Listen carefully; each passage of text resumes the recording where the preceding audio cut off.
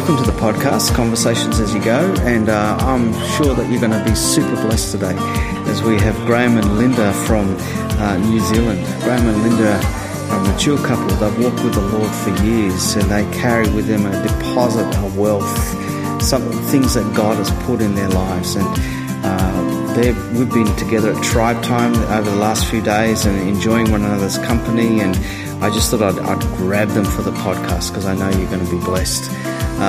Graham is on the board of Praxis, and he brings his passion and his deposit for world mission into our world, and we're super blessed for that.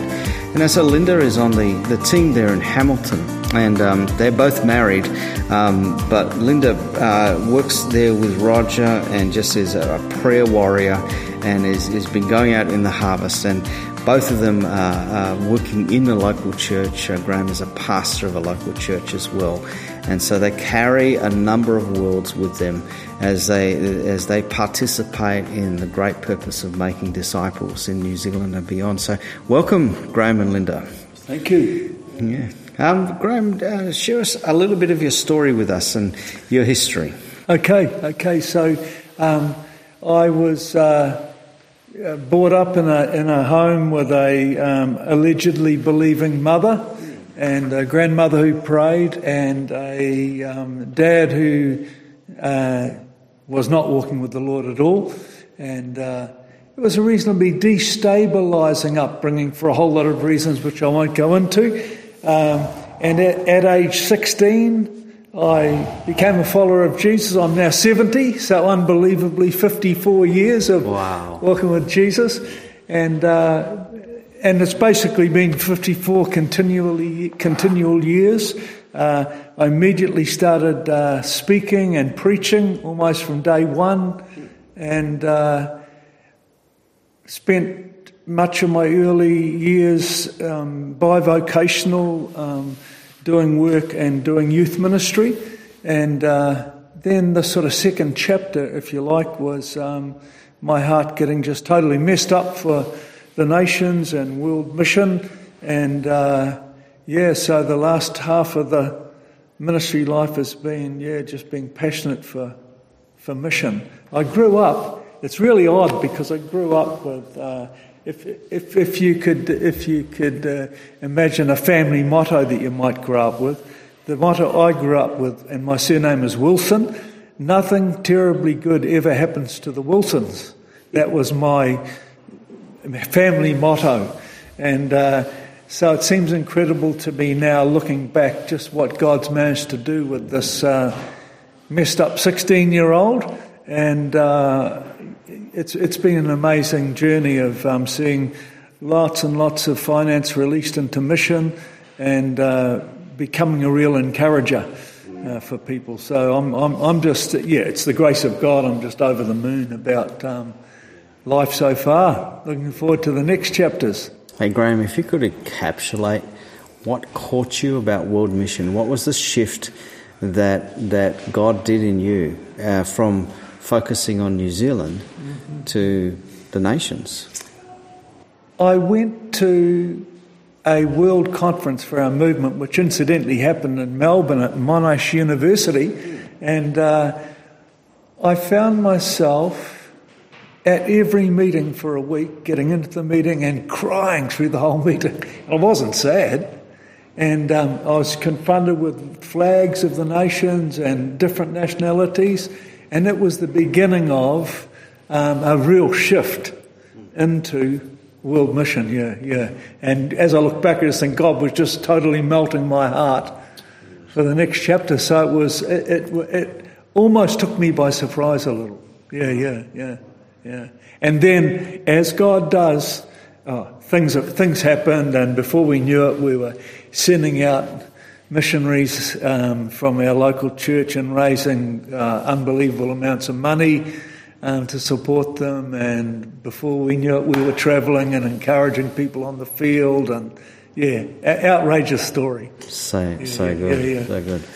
And the money question is so vital in all of this, because it's often overlooked that God's people need to be resourced to do God's work. And how important money is in all of this. And some people look at this and think, oh, that's really worldly to think like that, and the money is almost sometimes out of bounds, but such a crucial area of resourcing mission. It sure is. Yeah. It sure is.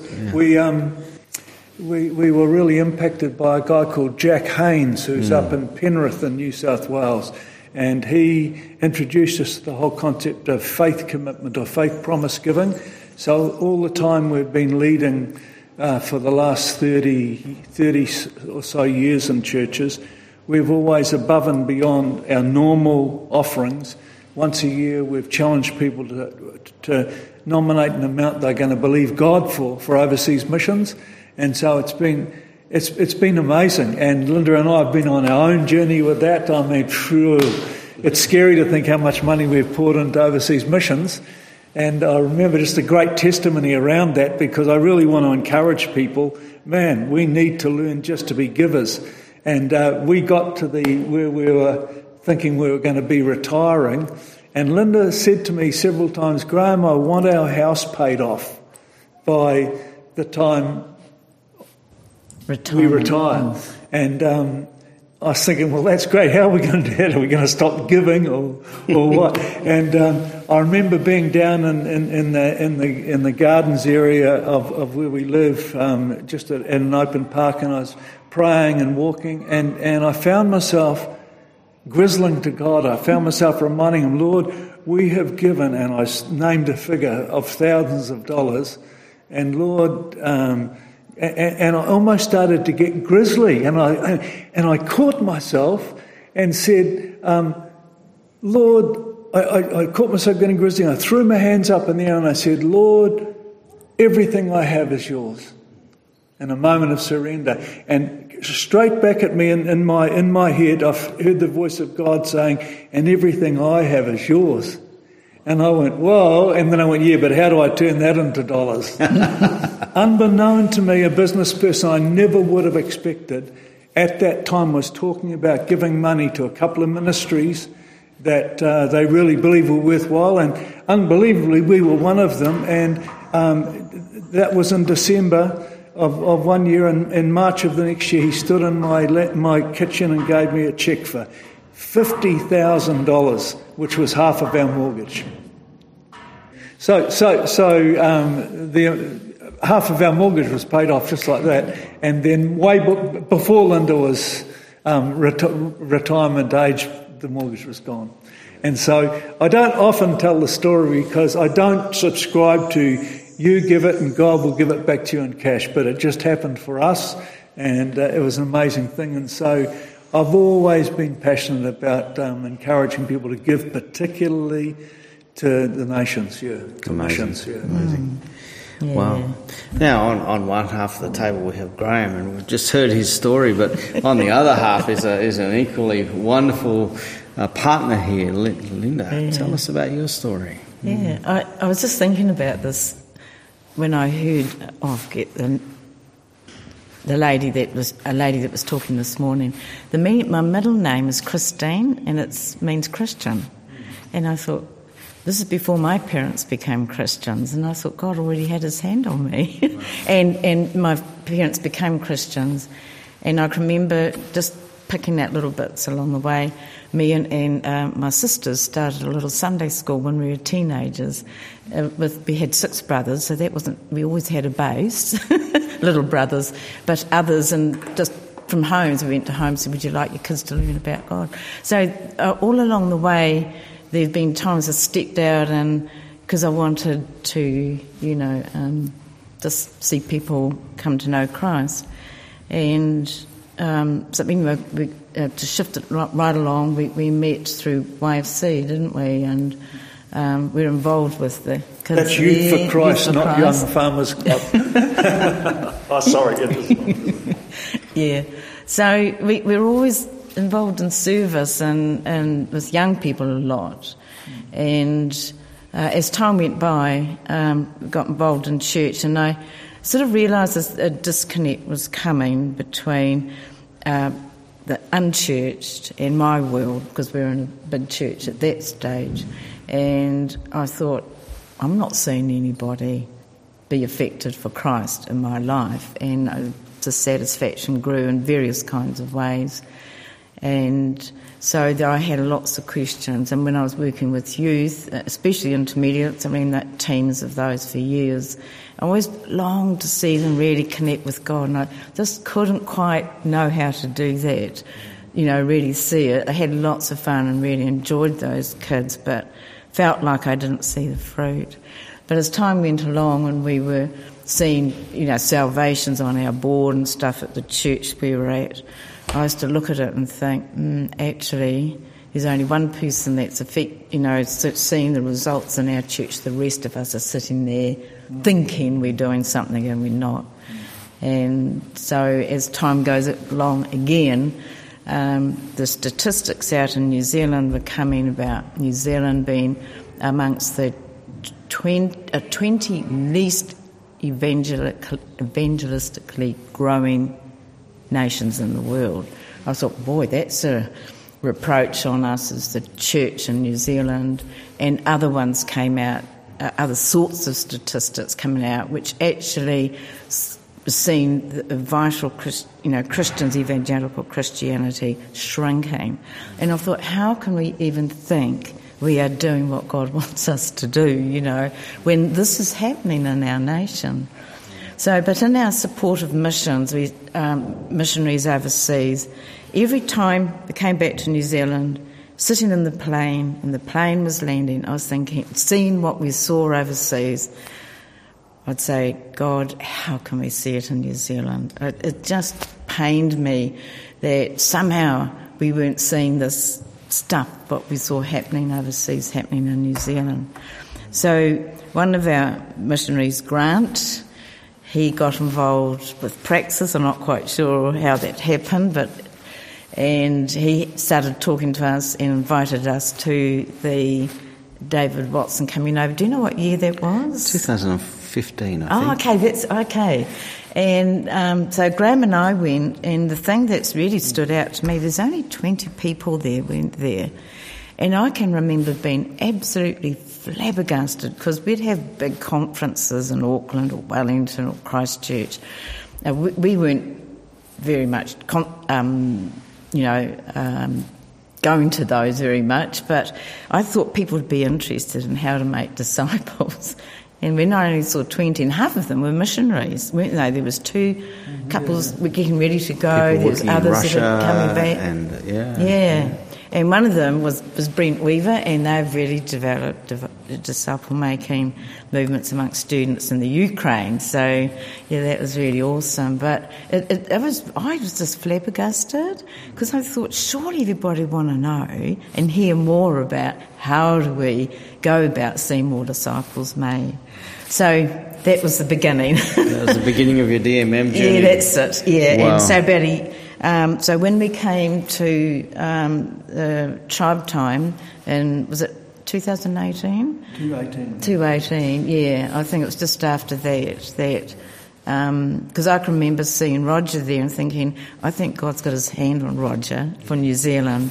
And then we went back, and then things just started to roll. So 4 years of it's exciting to see, actually, what's happened so far. Yeah. But before we jump into that DMM transition and that DMM embracing the call to make disciples, if I could ask you both one question. You've been walking with the Lord for years. If you could sum up the major lesson that God has poured into you in one sentence, what is it? What's the life message, the foundation? This is what God has shown us. But condensing it down to almost like a sentence or a slogan, and I know I'm springing this on you unannounced, but what would that be? What would that be for you both? For me, what Jesus did on the cross is absolutely enough to cover all of my potential foolishness and failure. Amen. Yeah. Mm. God is faithful. Yeah. God has been patient. He's walked with me and has just brought me through to the place that I am today. So he's faithful. I guess that's the... Yeah. Wow. Well, that's fantastic. So came along to Tribe Time and David Watson and a growing frustration and a heart for world mission, and then God has been doing stuff, and God has called you into spaces where you weren't 5 to 10 years ago. Tell us about that journey into this idea of making disciples, and what does that look like for you both? So for me, I think back, and that growing frustration of, because we were on staff at a large church initially, and we would have these stats up on the board of how many people have made decisions, and it's pretty hard to find out where they all are now.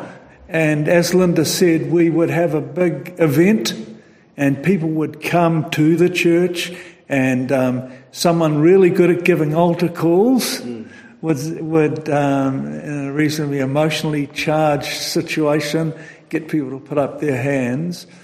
And then we would all rejoice about what we'd done. But as Linda said, most of us had done nothing at all. It was bring them in and we'll get them saved. And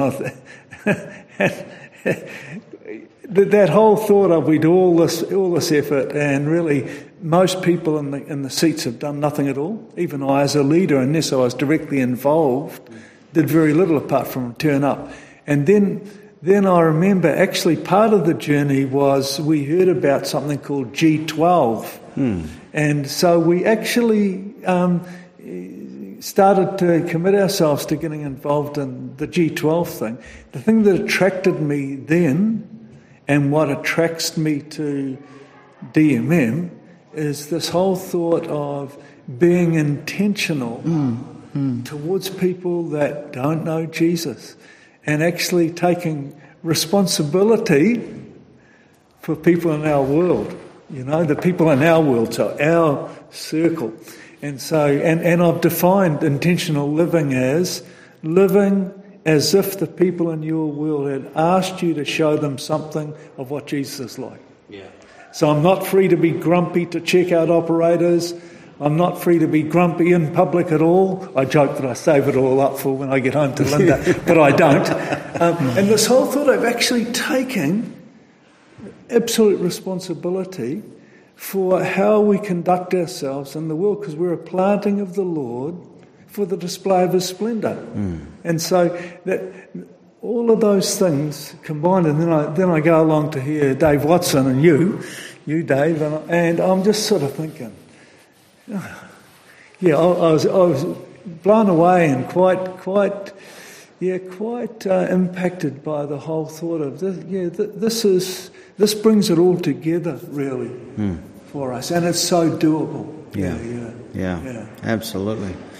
And Linda, tell us a bit about your journey and what's been highlighted for you as you've jumped into this space, and what's God been bringing out of you but also poured into you. One of the questions, when I was to reflect on coming back into New Zealand, I think, and the whole thing was about it being organic and doable, because it gave it, tried out different evangelizing things, and always felt they were quite contrived, like you had to have the right questions or all of that, and that just didn't connect with me really. And so the whole thing of it just being natural, depending on the Holy Spirit, of course, but it's not contrived. And so the whole thing of having casual conversations and meaningful, and then spiritual, and then discovery, it just sort of, it was natural.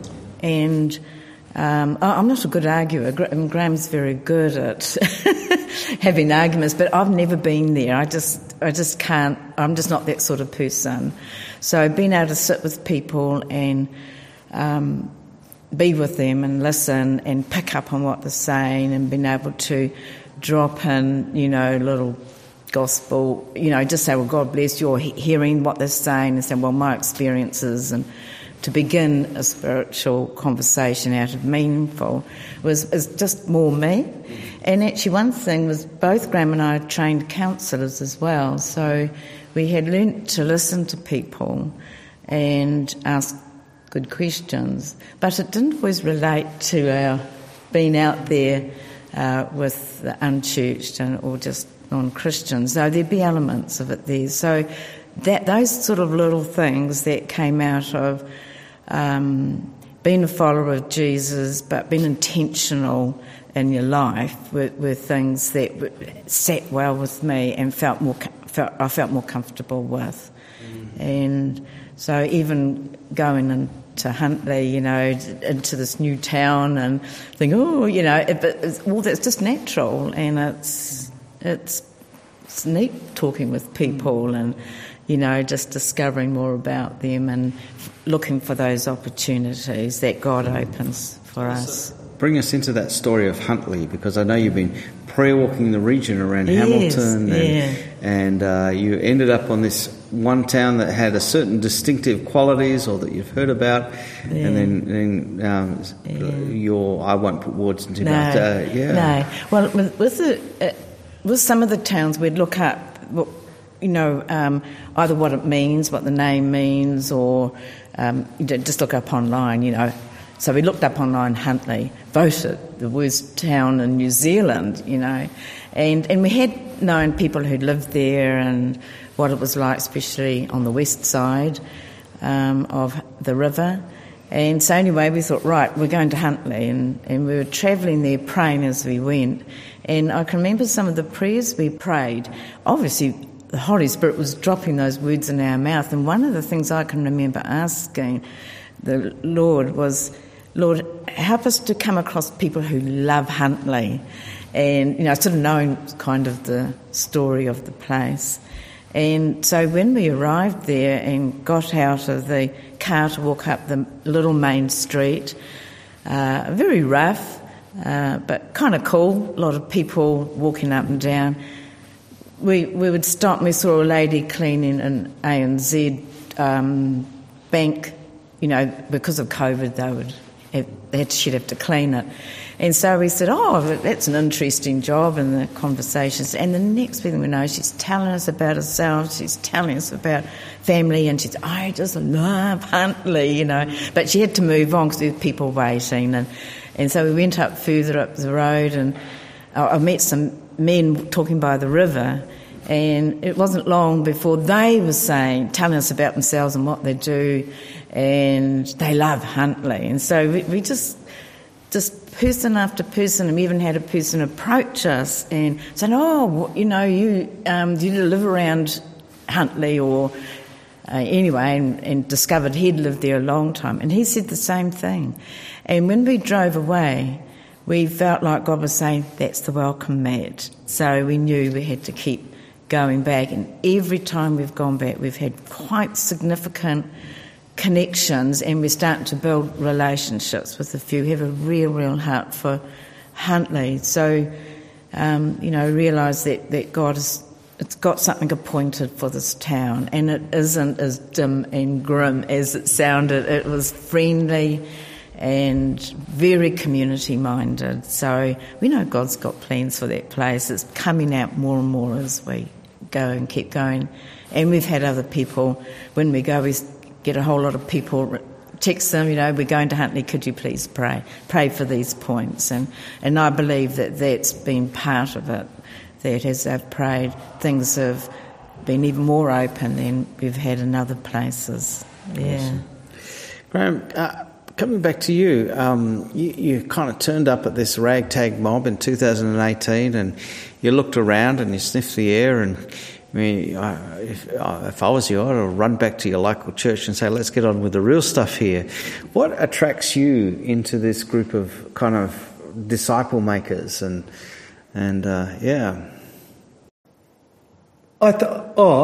Primarily, something happened in God in terms of another heart-melting time, probably, and just hearing the passion for the lost. It started to answer the question of how are we going to see this happen in our context.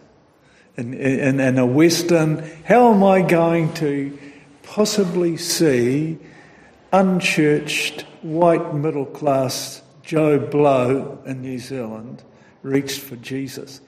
And I started to see possibilities. And so I didn't go back saying, let's get back to the real stuff. I went back thinking, how can we begin to see this happen in our local church context?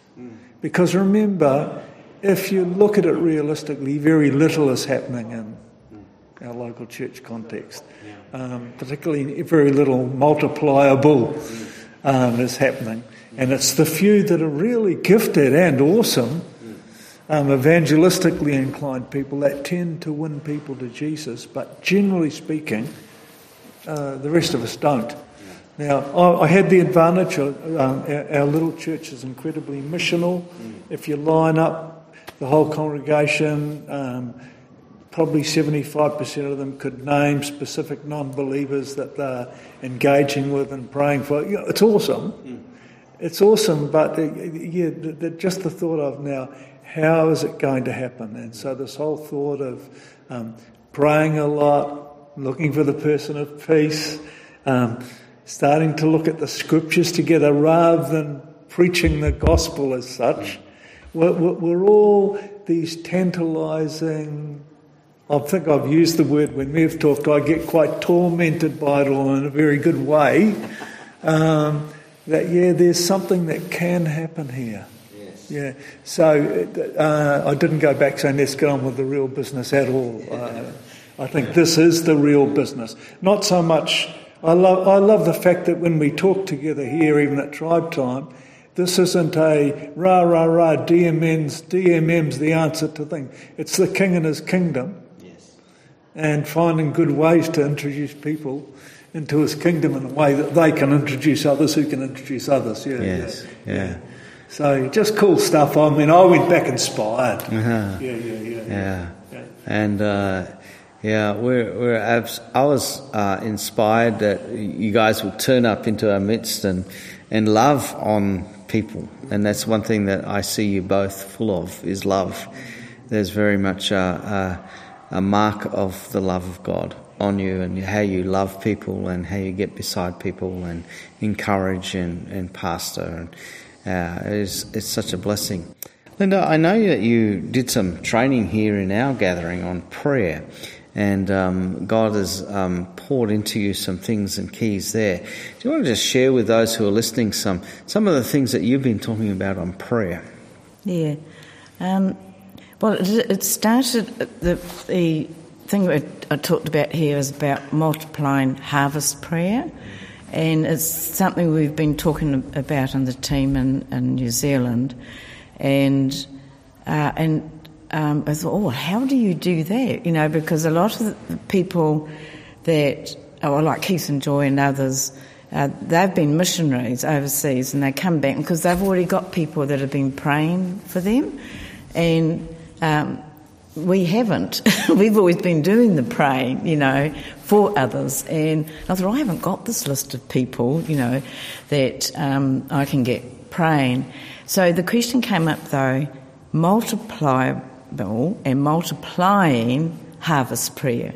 And I thought, what does Jesus say about that? And so that got me looking in, and I just did a brief overview of starting with Jesus, and I thought, how did it grow? What was the harvest aspect and how did it multiply? So Jesus started off right at his baptism, and it says he went down and prayed and he was baptised, and that's when the heavens opened up and his ministry began. So Jesus, the very first thing in his ministry was prayer. It was a very brief one. It shows us a lot that Jesus went alone and prayed, but he also took John, Peter and James up with him to pray, and that's when they had when they saw the Transfiguration. So, but he took them up there to pray. Didn't say he took them up there to see that. They did, but they prayed, and so here's Jesus, teaching them. And then, of course, they asked him, "How do we pray?" Teach us like John the Baptist taught his disciples, and of course, in there was, "Your kingdom come, your will be done," and it starts with the Father. And so Jesus, in that teaching, was establishing what our prayers should be about, the kingdom of God and his will being done. So, we pray that a lot. Pray a lot for lots of things. And the other ones were when he sent the 12 out, he had to pray for workers, and he did it when he sent the 72, the same. So it was established that when we look at the harvest, we are to look at the harvest, that's what he wants, or the fields, they are ripe to harvest. He wants us to look there, but he also wants us, along with that, to pray for workers as we go. So it's all it's not do this and do that, and it's all mixed in, but the prayer. So it multiplied. It went from the 12 to the 72, then he sent them when he ascended to Jerusalem, and they waited, and there was 120 there, wasn't it? That day of Pentecost, Peter preached, and 3,000, was it? 3,000 came, and it says immediately after that they met in houses and along with fellowship and attending to the apostles' teaching. They prayed, and so there's and I saw the whole multiplication fact, and so then it comes down to how do we multiply prayer, and I realise it's step by step. My own prayer life has grown. We pray with one another a lot, but I also seeing people that I can invest into and encourage to pray for their world, and then get them to gather others to pray, and that's the multiplying side of it. So I like the overview. That helps me capture something of what God wants for us. It's fantastic. You mentioned the word in particular I want to pick up on is the idea of harvest prayer. Is there another kind of prayer? Why do you use the word harvest-based prayer? During COVID, and it probably happened the same here in Australia, there's a lot of prayer going on, on Zooms, and there's national prayers and, things that you can join, a lot of them. And so I would sort of pop into some of them. They would pray for this place, this town, they'd pray for this group of people, they'd pray for that.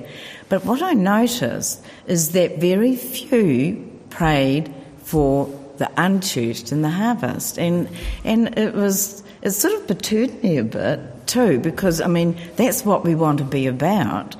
Sure, the prayers are great, and there's nothing wrong with the prayers, but this missing factor of the harvest, and Jesus twice with the 12, well, very plainly with the 12 and the 72, and with the Lord's Prayer, it's about his kingdom, it's about the harvest.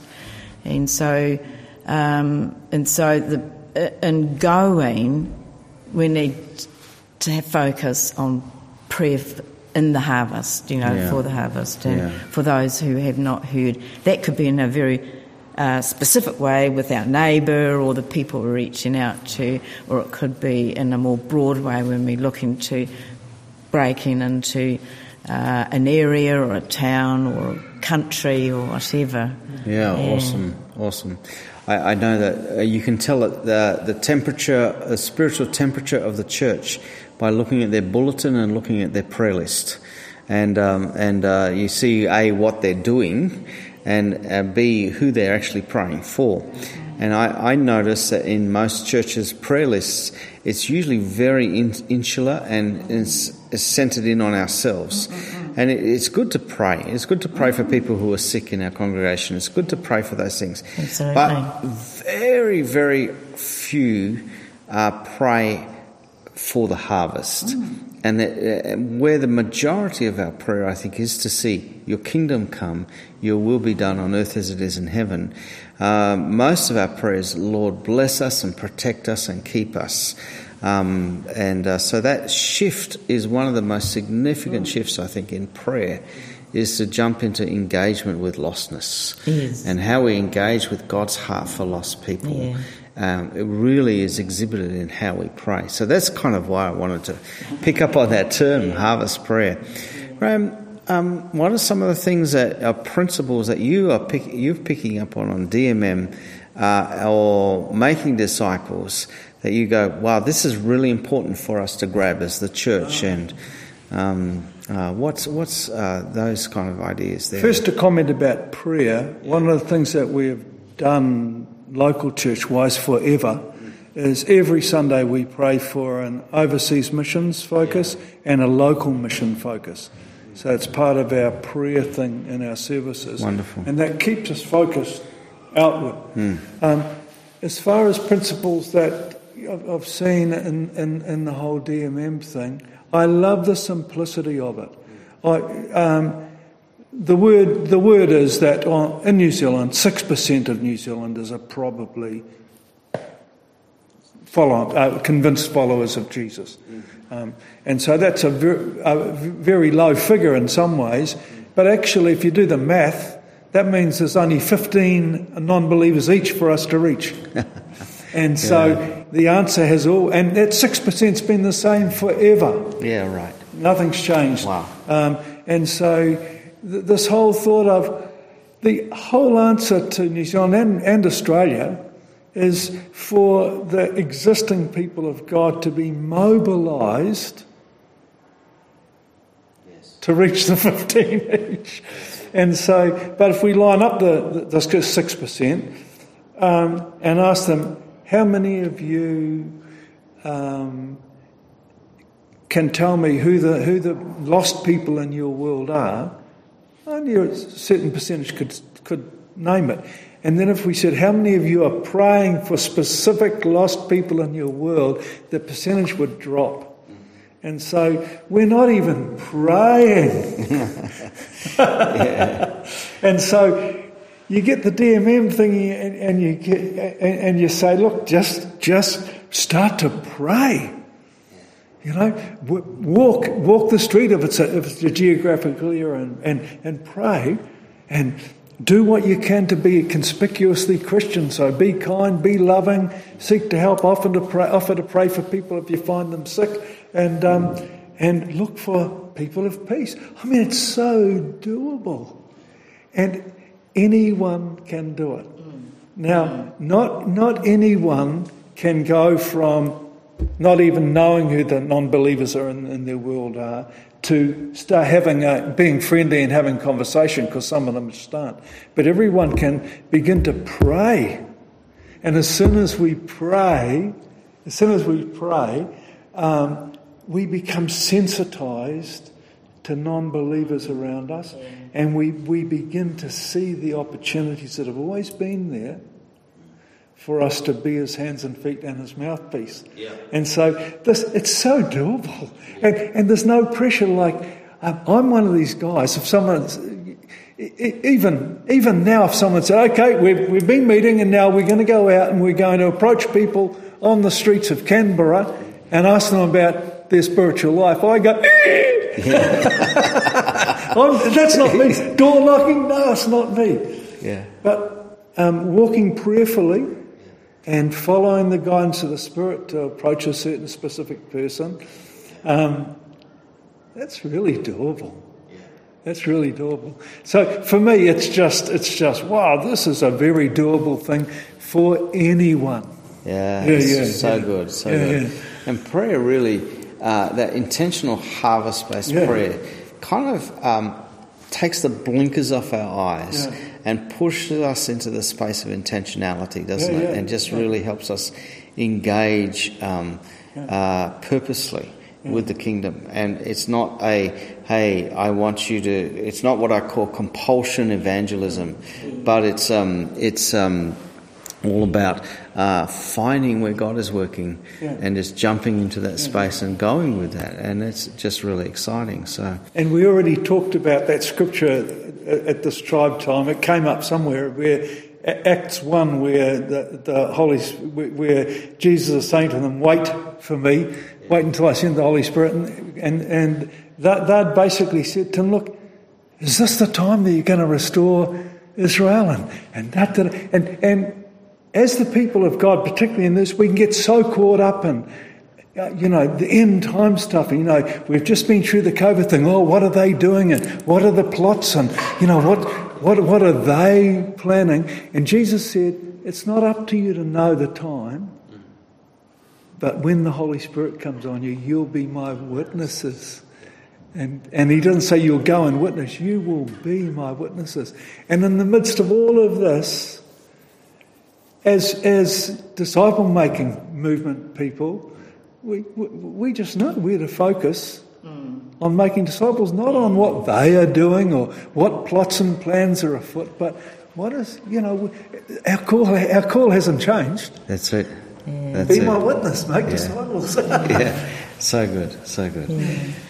Yeah. So one of the other things about prayer, because we've been praying long term, like 30 years for Aceh.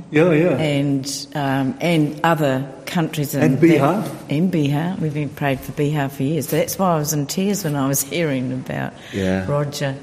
That one of the things we've learned is consistent prayer and never give up. Hey? We've prayed with people that probably didn't have a lot of other people praying for them and hitting really, really hard spiritual stuff in some countries. And we've prayed for years sometimes through a particular thing.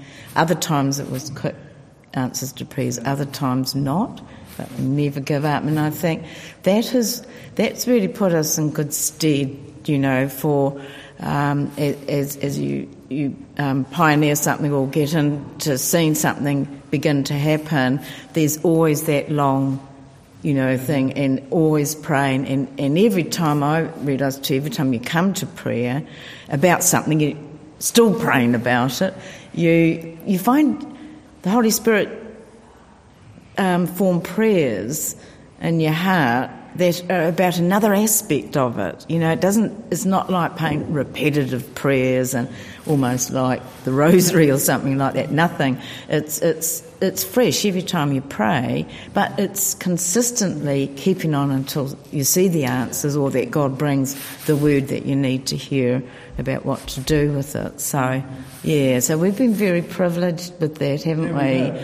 And I just say to people, praying for missions of any sort is where you really learn to pray, because it's not anything to do with yourself. It's totally not. Yeah. Because when Luke records the parable of the persistent widow, he prefaces it with the thought, Jesus told this story to teach us to pray and not to give up.